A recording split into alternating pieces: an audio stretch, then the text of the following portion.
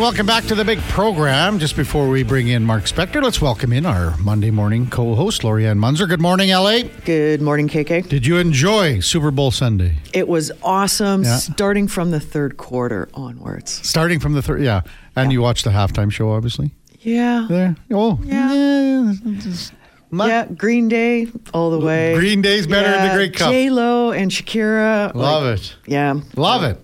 All right, time now for On the Mark, powered by Booster Juice. Visit a location today to refuel, refresh, and re-energize or download their new Booster Juice Rewards app to earn, order, and enjoy as we check in with Mark Spector every day at 8 o'clock now, baby. Good morning, Spec. Back to 8 o'clock. Good to see y'all. What's going on? I saw you texting yesterday morning because you were worried about your flight. Did everything work out okay?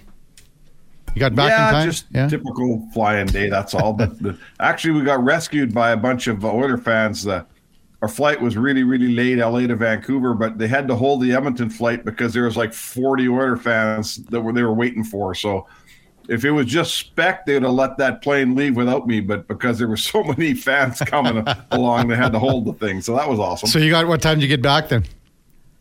I got in like at 3 or something. Oh, perfect. Went to a Super Bowl party like everybody else. Did you? And how was it? What else you going to do? Yeah, it was you had a good... awesome. And you enjoyed it?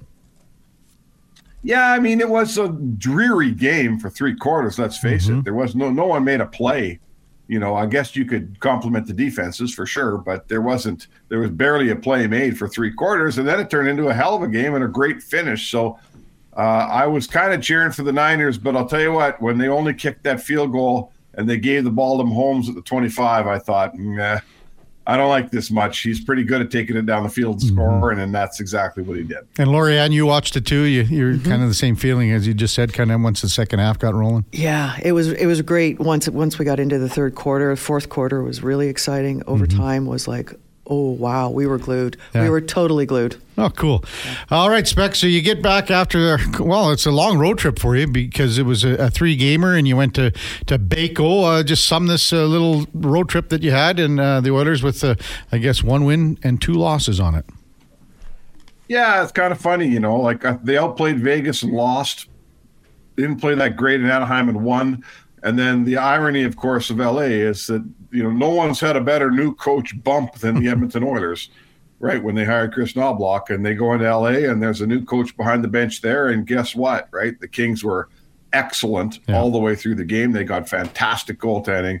And there's a couple points in that game where when it was 1-0, 2-0, I thought if the Oilers could have scored, a Perry chance here, a Hyman chance there, it could have turned that game, but Rittich shut the door, and before you know it, the Kings are getting the same new coach bump that the Oilers got. Edmonton's has lasted about 30-some games, though, so let's see if the Kings get as much out of theirs. Yeah, you could see Corey Perry, Spec, when he had that opportunity, just didn't elevate it on Rittich, and that changes the game if that goes in.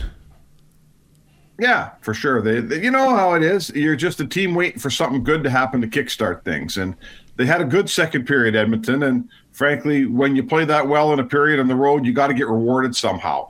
And that period ended, 0 rewards, and LA took the game back in the third. So, there's windows in games, right? There's windows in games where you got a chance to make some hay, and if you don't, you might not get the next window. And I think that's how that one went for Edmonton. Spec, what do you think Knobloch is saying to the team in terms of, they were on the winning streak. They've lost a couple of games. What are they going to do to turn it around to come back again? There's the new coach and then, he's settling into his role. What is he telling the team now? Yeah. Well, I think you got to return to what won all those games. To me, the biggest factor certainly in the win streak, would they go 14 games allowing 2 or less, something like, was it 16 allowing 3 or less? To me, they got to get back to being that defensive team. They'll win a ton of games if they're allowing 2 or less. Edmonton can score if they can get back to being that defensive team.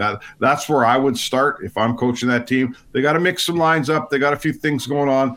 I haven't loved that third line with Fogle and Holloway.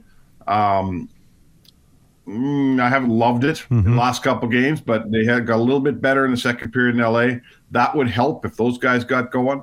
But to me, guys, they got to return to being the team that was really, really hard to score against. That's where their foundation has to go. Yeah, so what's that come to, Spec? Do you think this is just a little blip in the radar, or can bad habits creep in and continue to fester? And how about kind of just nipping this in the bud, so to speak?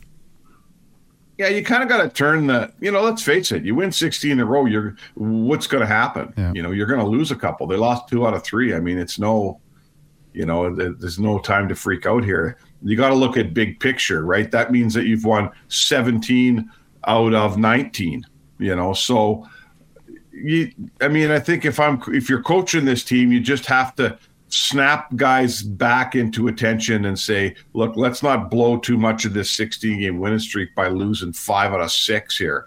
There's some losses coming. It's professional sports. The other teams are good too, but you got to get a home ice win because you're going back on the road. They get Detroit tomorrow. You just, it's up to the coach to create a freshness, right? It's up to the coach to, he's trying to switch his D pairs around. He's made some changes in his forward lines. A team that got stale, he's trying to get them out of that. And that's called coaching your hockey team, right? Is it going to be right? Every button this guy's pushed so far has been the right one. So let's see how he does now. Yeah. So, Spec, with Jack Campbell, doing really well these days, how is he looking at coming into the Oilers lineup? Do you see that coming? Do you see that maybe not? What's your perspective on that? Well, yeah, that's the sort of the tough thing for Jack Campbell is, I think I said before, he could have a .999 save percentage, and they're not going to waive in order to bring him up. I mean, unless you want to travel around with 3 goalies, which no one wants to do, they'd have to waive Calvin Pickard to send him down, and there's no way they're doing that. There's absolutely no way Pickard's going on waivers. We've watched goalies get picked up here by goaltending desperate clubs. So that's the hardest thing, I think, for Jack Campbell, is knowing that no matter how well he plays down there, he's probably not coming up. So he needs to, he's playing for when he comes up in the playoffs as one of the Black Aces, the third goalie. He's playing so that possibly some other NHL team sees him and says, you know what, maybe we can make a deal. The Oilers are retained and we'll take this guy on. He's playing for a job in the NHL, not necessarily playing for a job in Edmonton. Mark Spector on Sports 1440. Kevin Karius, Lori-Ann Munzer on a Monday morning. So, Spec, do you think tomorrow against Detroit that Chris Knoblauch goes back to the defense pairings that he had before this road trip? Well, he kind of started back that way, right? Looks like he put Ekholm and Bouchard back together. I don't know. I don't think that I haven't minded their defensive zone coverage. I haven't minded their work defensively. I think Kulak's been good with Ceci, and Darnay's held his own next to Nurse. So I don't think you need to. I think he could stay with what he's got. Obviously, they like Bouchard and Ekholm together. Knoblauch said that's when they're behind in a game, that's the pair that creates the most offense for them. Yeah. So you need your offensive pair. I get all that, but no. What do you think? Well, I'll be honest. I would think that I kind of liked it the way it was before, to be honest with you. And even though Desharnais he deserved a look at this. He deserved a chance to do that. And I'm not saying that he played poorly. I just kind of think that there was something going, and there was a little more. Maybe there was more chemistry between Ceci and Nurse than Desharnais and Nurse.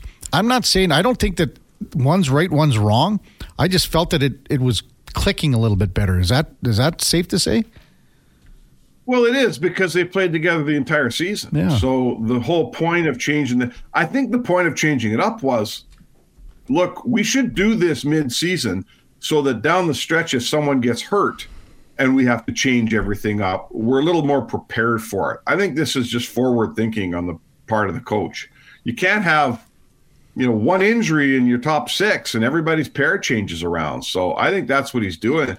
Of course it's not as good, Kev, as it was, because these guys had played 45 games together. Yeah. But maybe if you're going to take this step, you got to follow it through and give these pairs 5 or 6 games together and see if it can work. Yeah. So, Spec, with Evander Kane, he's looking like he's on a bit of a roll here. Where do you think his performance is going to go? Well, he's a streaky guy. We've watched him now for a while here, right? So that's good. Like, you need somebody to start streaking here. I don't really get streaky players, but he is one. He scores a bunch for 2 weeks, and then it doesn't go in for a little while, then he scores a bunch more. So, you know what? I think the coach has to recognize when he's going like this, keep chucking him over the boards with good players, because if it's going in for Evander Kane, he can get a bunch in a short time. So I've liked Evander Kane's game this year. I mean, he's back to being on pace he's a 30-goal player. And I know Oilers fans get sour when he goes 5 or 6 without a goal, but if you look big picture at his production, I think for what he's making and what he produces, he's a pretty good contract, don't you, Kev? Yeah, I do. And again, with that, there is some chemistry between him and Perry on the same line, because they have that ability to, I guess, they're offering the same thing, but Kane's doing it at a higher speed. How's that sound in what Perry can do? Yep. But I think they offer kind of a similar aspect in the sense to maybe pull away some checks off of Leon as well. So what do you make of tomorrow's tilt with Detroit, Spec? Just a quick comment on the Wings coming in here. And, their Kane is back, as in Patrick. So what do you make of the Wings and Oilers tomorrow? Yeah, they're pretty good. Detroit's not bad. They're hanging in that wild card race out east, eh? Like, they came back on Vancouver on the weekend and beat them in overtime. Yeah, they're tied with they're not. Yeah, tied with Toronto, Spec. Right? Yeah, they're tied with Toronto. So they're like, teams need motivation, right? It helps when you're in a fight and when every game matters. When you're Ottawa, sure, you play hard. But then you go home, even win, lose, or draw, you look at the standings, you go, oh, man, we're 14 points out here. Yeah. Detroit's different, right? Detroit's tied with the Leafs. They're right in the thick of it. Every point counts. So you don't get an easy game. And this is a crappy game for Edmonton. They just did a 3-game road trip. They get 1 game at home, and they go on another 3-game road trip. When you only get 1 home game, you've heard it before, it's kind of like a 7-game road trip. Edmonton's just another stop on the trip here. So, this is not a comfortable game for the Oilers, playing 1 game at home and getting out again. And Detroit's going good, so be careful. I'd say be careful. The other thing and you mentioned it, Spec, just the 1 game at home, and then they're on the road, and it starts in St. Louis, and then it's in Dallas, and then in Arizona. And all of a sudden now, the Blues are coming on. The Blues are really making a push here for a wild card spot. So this is going to be an interesting schedule. There's no question about it. Well, Spec, I'm glad you enjoyed this. Edmonton's had a hard time in St. Louis. Yeah. Edmonton doesn't win many in St. Louis. And in Dallas. Whether St. Louis is good or bad, they've been losing there. And in Dallas, too, Spec, it's always been tough down there. Yeah. And those are afternoon games coming up here. Yeah, those are afternoon games. Saturday in Dallas, and then holiday Monday. President's Day in the States, but and we're off, by the way, on next Monday. Duke, look at Duke, he's just having so. And Lori-Ann's happy we're off next Monday. I talked to the boss, Jason Gregory. He says, "Yeah, it's a stat holiday for everybody. It's a hockey day. But Duke's probably got to work. Who knows?" Thanks, Spec. We'll see you at the rink, buddy. All right, folks. That's Mark Spector on the mark. Energized by Booster Juice. Get the boost you need at Booster Juice. That's the good thing about Mondays, Lori-Ann, with your time slot here. There's, statutory holidays for the most part are on a Monday. They are. So that's a big break for you. You get, you're getting an extra day off. Totally. Totally. And the other plus side is some of the big games are on Sundays. Now, I mean, it would have been nice to have today off, Duke, after Super Bowl. What do you think, Duke? I mean, that's the day. I think we'll maybe chat a little bit more about that coming up during in or out in the 9 o'clock hour. I think. How do we get President's Day and Family Day, I guess, in Canada? We got to get our best men on this. To move it up to be following Super Bowl Sunday. That's exactly what we need around here. That would have been even more of a debacle on the weekend, Duke. After our Friday night experience into Saturday, into Sunday, that's all the guy needs and then be off Monday.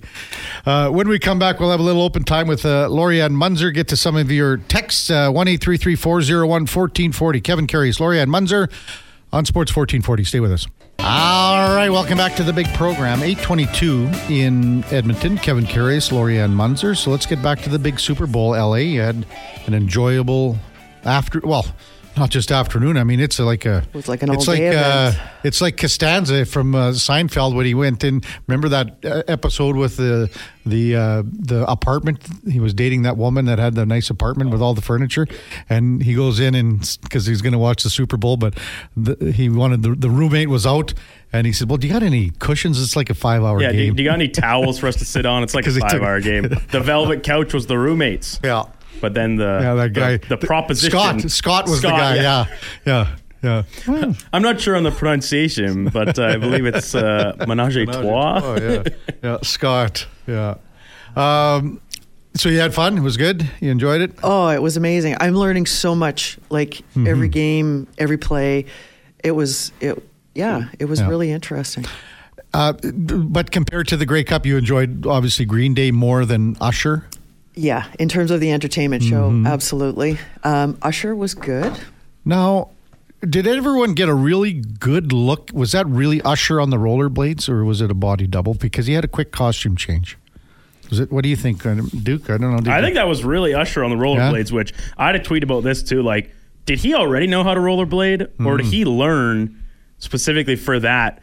Because I'm granted, he looked good. He did. That's what I mean. And like, because obviously the rest of the backup dancers or whatever, they were really moving and shaking on the blades. Usher came out and kind of did the quick spin and move or two. Yeah. It was the rest of the backup dancers that were really impressive on the wheels. But something tells me Usher maybe has the secret skill of rollerblading. He kind of wanted to show it off a little bit. Right. He looked good. I thought that's why I thought he looked too good. That's why you're like, is that really him? And plus, there was a real quick costume change. Like he had a couple of those. Those were a quick touch rollerblades, I think.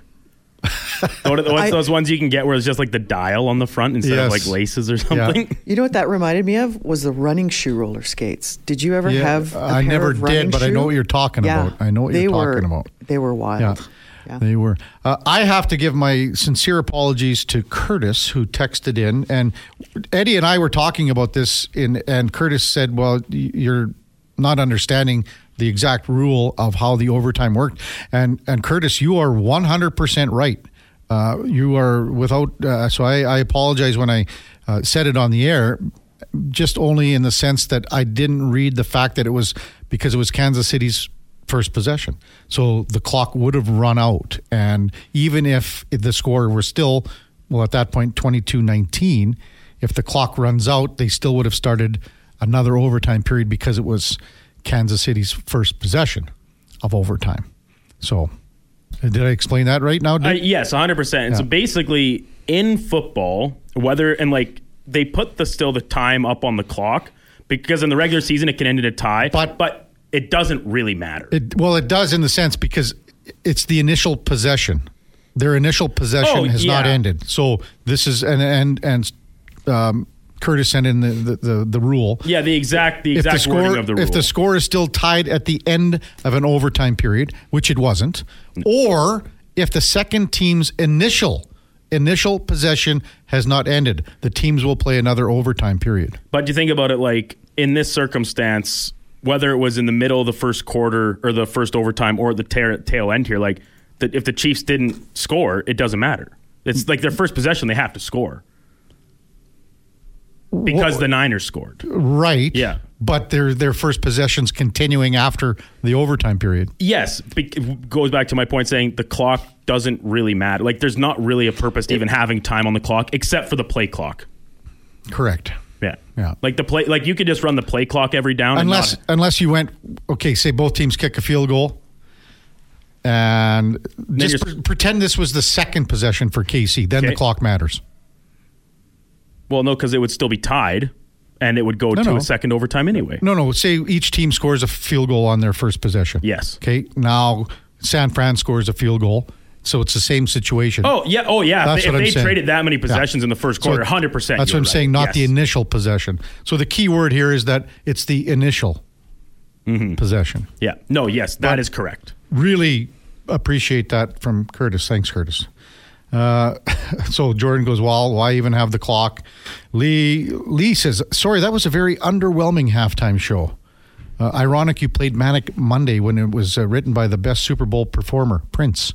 Did you know that, L.A.? I didn't know it was written by him. I know Prince has written so many number one hits.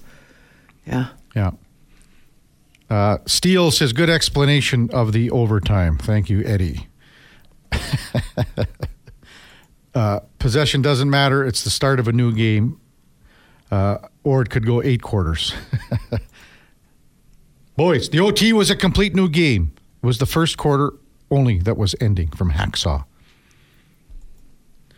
So you thought the Usher was okay, LA? Okay? Yeah, it was okay.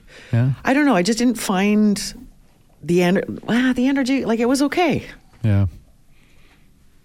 Yeah. Not as good as Green Day. Nope.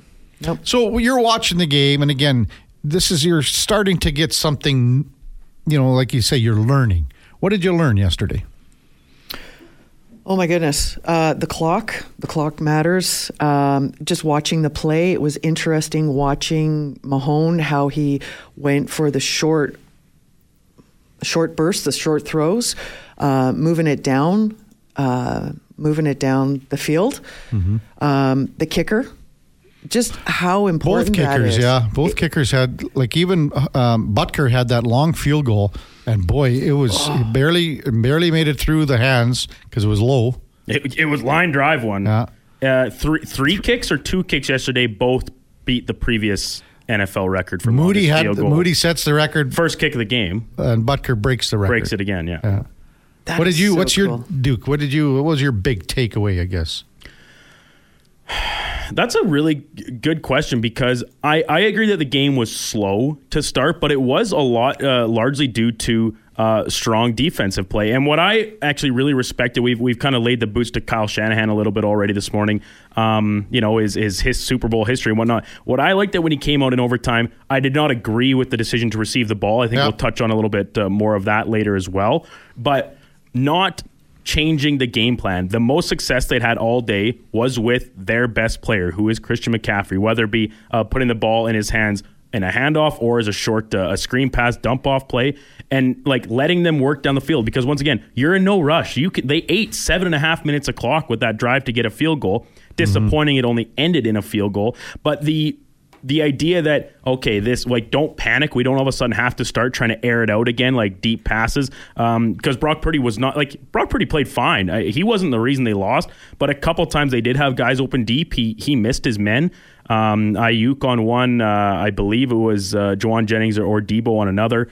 But like them sticking to the game plan that worked, because that's what other teams did not do. The Ravens, they abandoned the run game. That's their biggest strength. They abandoned it. They lose handily to the Chiefs. The Niners didn't go away from it, and they had their chances to, like I said earlier, kind of put their foot on the throats of the Chiefs and bury them after the interception, forcing punts in big situations. So I commend them on that, but it just comes down to the fact that, like, Patrick Mahomes is the best player in the NFL. And if you have the ball in his hands with a chance to win, it doesn't really matter who his extra personnel are, his teammates around him. Yeah, having a guy like Travis Kelce's nice, but he spread the ball around a ton and used a lot of different weapons in making it happen for the Chiefs, which was, for the most part, until the second half of the game, a very underwhelming offensive performance. Beaumont Garrett texts in 1-833-401-1440. Moody missing the extra point was the biggest play of the game. Huge difference in a 4-point game and 3-point game in terms of mindset. Kickers matter. CMC was hurt for sure after he got his leg bent back. That comes from Triple C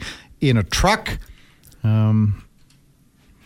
So here's a question for you, Lorianne. In the mindset game that you do, I mean, San Fran's this close to winning the game. Probably in a lot of areas of the game are the better team yesterday. Mm-hmm. Could have easily won the game. How do you respond? How do you get back? I mean, they've got a quarterback that only in his second year played a very solid game, gave his team a chance to win. But how do you respond? How do you get back next year and try to get back to the big game again? Well, I think one of the things it does is that it makes you hungrier. I hate to say it, but it's true. We learn from our losses, our failures, but they're not really failures. They're experiences. And you go back to the drawing board. You go back, you reset. Obviously, you take a little bit of time off. That is absolutely important and vital to every athlete's success is when the season is done, take a break, and then reevaluate what worked, what didn't work, where are our strengths, where are our weaknesses, where can we improve? Are we truly playing as a team, the we versus I?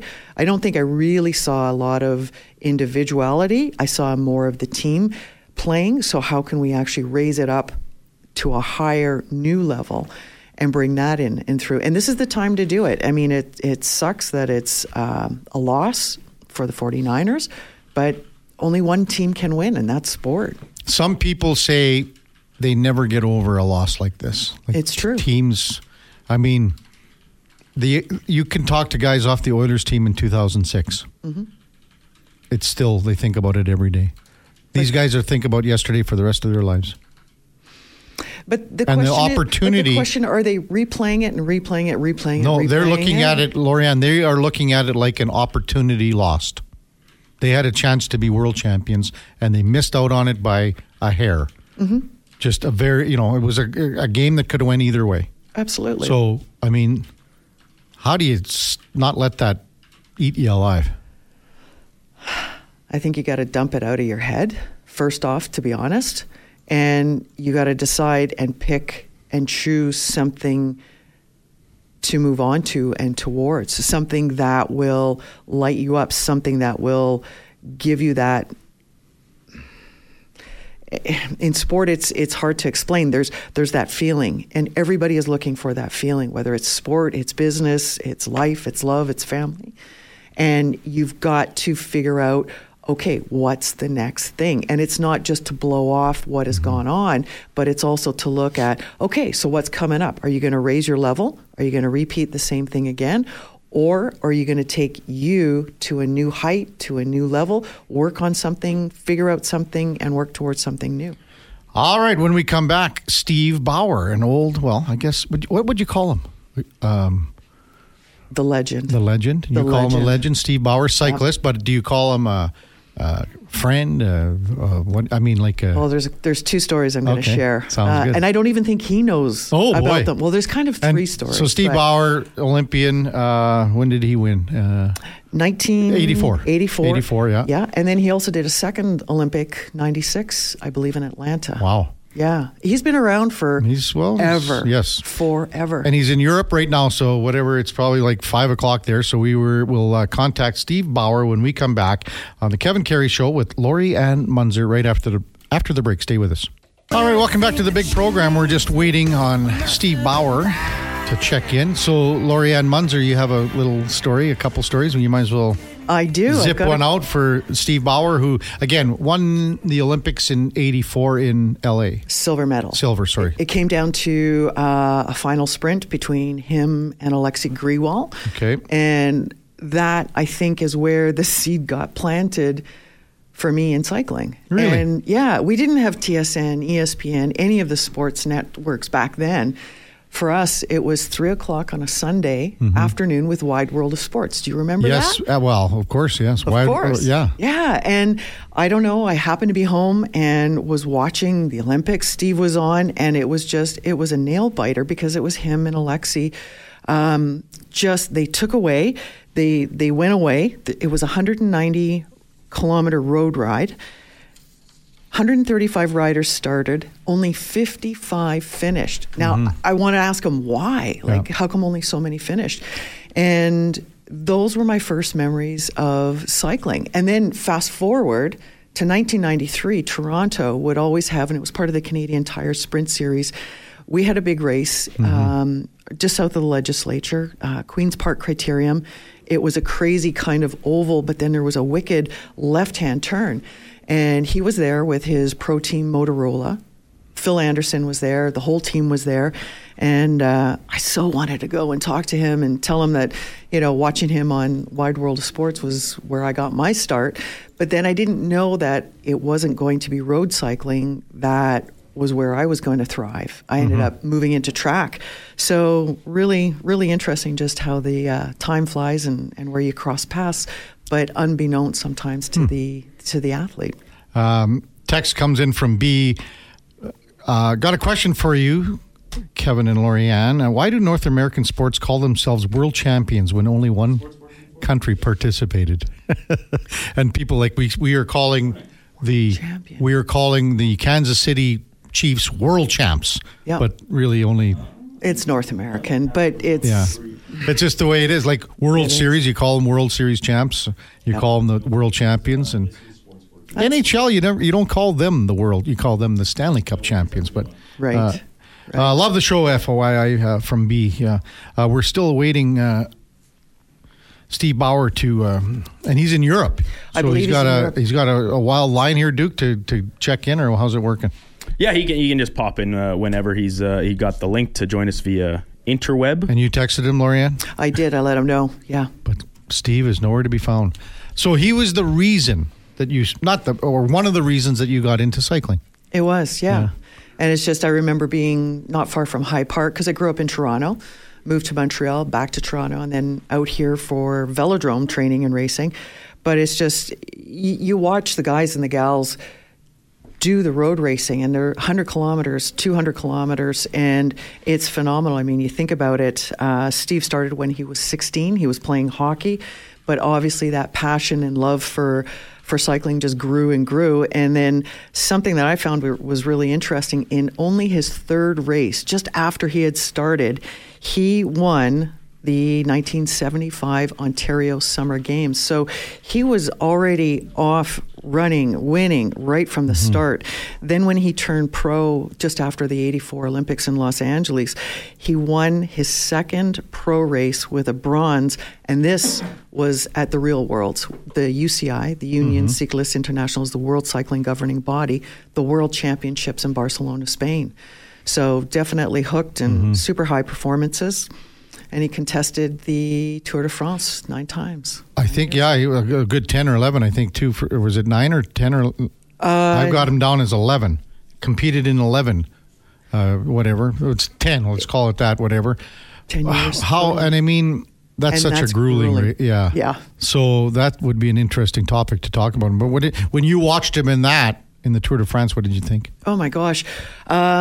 85, he wore the white jersey. So they have, in the Tour de France, they have a number of different jerseys, the yellow jersey, the polka dot jersey. The white jersey was best new young rider, which he wore the first time in 85 in his debut. In 88, he was fourth after winning a number of stages, or one stage there, and he spent 5 days in the leader's jersey. So, as a Canadian, you don't see a lot of high performances. We're seeing more and more on the international scene, but he was the first Canadian ever in 1988 to win a stage in the Tour de France, and that is it's an incredible feat right there. How big is that? Like when you explain that and put it into perspective with other sports, other accomplishments. It would be like winning the Super Bowl for 21 days. Yeah. Because it's accumulation of each stage. So imagine every day for 21 days, there's a winner. The leader has the least amount of time. So the fastest and quickest that you can do the race in that stage, it gets accumulated to your overall general classification. That's the GC. That is then the leader who wears the yellow jersey. And, there's all kinds of stages. These are like hilly stages. They are not flats. You're talking about Alpe d'Huez. You're like, to get up Alpe d'Huez, Kevin, just to give you an example, I was there in 07. There's 22 switchbacks from the base of Alpe d'Huez to the top. And it just goes on and on. You're talking 13% grade, 10% grade, just to get to the top. And that's where the finish, of course, is always on the top of the hill. So it is grueling. It's back to back every day. And it's just, the world is literally watching to see, how you're doing, where are you? Some days are good, some days are abysmal. Some of the crashes are unbelievable. How come there aren't more crashes? I think it's the high caliber, the level of... The skill of the driver. It is. You're going 50, 60, 70K down a hill. You've got treacherous weather conditions. Sometimes there's snow when you get up to the top, rain conditions, temperature conditions. And you are literally riding elbow to elbow. And, like at the Olympics, 135 riders started. Only 55 finished. So again, the elements, heat, rain, wind. I remember Greg LeMond and Andy Hampsten. They were like, you have your team along the course with, food. You've got maybe clothes to put on a vest, a jacket. I remember stuffing newspaper in and underneath my jersey because we were almost frozen. But the newspaper cuts the wind from going through you. Mm-hmm. So you're adjusting and pivoting on the fly. Any word, Duke, on Steve Bauer checking in? Not yet. Big wheels aren't rolling for Steve Bauer today, are they? Maybe he's stuck with a flat. Well, getting to how many flats did you change on your bikes over the years? Oh my gosh. We actually used to have an event, and it was the fastest time changer for fixing a flat. Really? Yeah. And? I think it was about under a minute. So, I mean, I remember fixing flats on crappy bikes that I had as a kid. Yeah. Is it the same with high performance bikes? Or no, what? it's way easier because you don't okay. have any nuts, so you don't need a 15 mil wrench. You literally have a quick release. It's like a skewer that is on or off. You always want to make sure it's on and tight and snug before you start riding, because having a wheel come off is really bad. But it just pops off. It comes off. You let the air out. You pop off the tire. Take out the tube. Throw it away. Grab the new one. You can blow into it to preset it. Put it in, because you have to make sure you don't pinch the inner tube as you're seating it. So you're putting in. I'm patching the tube. Oh God, Lorianne. No. We do that afterwards. Same as you. You're patching, aren't you? I never had a bike. Oh, I had one once. Then I got it at a grad auction in the spring at the local school. Not just high school, the whole school, because it's K to 12. But then I rode it over to help my dad push in an auger at the grain bins one day, leaned it up against the side of the grain truck to go over and help. And then as I was getting the auger set up, Dad went to back the truck in underneath and ran it over. So that was a pretty short-lived experience. That was the only bike I ever had. Not only a flat tire, he had a flat bike. A flat bike, very flat bike. So, okay, I think I'm correct in this saying. So you would take the tube out and then blow the tube up. Yep, sort of blow it up. See where the hole is. That's what. Yeah. When you're patching. Yeah. See where the hole is. Then you take that patch and you got the glue and you put it on and let it sit for a little bit and hold it. Hour, and then put it back inside the tire. And then you'd be good to go. Yeah. Totally. There's a faster way. You fix the flat tire at home, but you always have 2 spares with you, just in case. When you run out of the 2 spares, then it's time to pull out the patch kit. But now, Kevin, they have something even better. They have self-adhesive patches, so you don't even need the glue. Because usually, invariably, you use the glue once. The next time you need it, it's empty because it's evaporated. Everyone's in this day and age, it's like, I'm just getting a new bike. Never mind it. Hey, Duke, that's how it would be for you. I'm just getting a new bike. You'd give a... No, I'm a pretty handy guy. Yeah. I could whip it up. I just need the proper materials. Yeah, there was a little kind of a special tool that you would push down so it would adhere properly. Push down? What do you mean? Just like the tire levers. Into the hole, you mean? No, the patch on top of the hole. Oh, that's called your thumb and your index finger. There's a special tool. A quarter. It's a special tool. Well, there was like it's about the size of a quarter that you would use to make sure that it was pressed down, or that was KK double K tire repair shop back in the day. Kevin. Besides the Super Bowl, the big story yesterday was Nick Taylor winning the WM Phoenix Open, the waste management. I mean, to have a Canadian win that event is massive. Yes. To see how he did it. And so, okay, for you, were you aware, because this is going on right in the, I guess the middle of the second quarter. So a lot of people are flicking back and forth, I'm sure. If you're a golf fan, you're probably flicking back and forth, but you were just... I was Super Bowl all the way. I would imagine there were a lot of Canadians would have been going back and forth. I don't think they would have gone back and forth. I think they would stayed have on the golf? No, 2 setups. One screen if you golf. only have the one, but I don't know. Duke, what did you do? You went back and So if I was at home, I would have had the golf up on my laptop and the game on the TV, but I was over at a friend's house at the Super Bowl gathering, so I didn't have my laptop with me. I was just watching the golf on my phone, but obviously not nearly as attentively, which when you got two screens, that's always going to be the case. It's pretty well impossible to actually watch two things at once. You have two things on, you're only watching one of them. Yeah. And with the kind of slow pace to start the game, it lended itself to keeping closer tabs on the golf. And when you look at how his week started and just how brutal, it was just brutal in Phoenix. Like, I mean, to have frost delays and the weather. Up until yesterday, when then it was also to see guys shedding layers and getting actually back down to the t-shirt polos and stuff. But like, it was not a good time down there weather-wise. But he shoots a 60 in the opening round, which is unheard of, so to shoot 60. The other thing, I don't know, you probably didn't have a chance, Lorianne, but Duke, you watched on Saturday anything? Did you watch a little of the golf on Saturday? Yeah, before, pieces of it, obviously, because they were... I thought, I'll be honest, like hole 16 and everything, it went over the top for me. Too much. Well, and we saw it on Sunday, some of the golfers getting into it with fans, which... I'll be honest, I didn't like the fact that they put the two commentators down, so it was Kisner and then the other guy, Smiley. Mm-hmm. They put them down right on, so the head guys would throw it to these guys on 16, Lorianne, and they would basically do the play-by-play from down there, and it was too much. Yeah. So I understand what the Waste Management Phoenix Open is all about. I get, I understand 16. I get the fact that everyone's there for a party. But to me, it was too much on Saturday. I think it calmed down a little bit yesterday.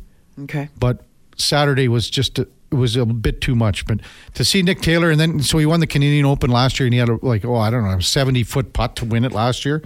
But for him his putter is just on fire. And this is going to be such a neat dynamic moving forward because Mike Weir is in charge of the President's Cup. He's like the head coach, so he's got to pick guys from all over to play in the President's Cup. So many Canadians that are right there, like Corey Connor's a great player.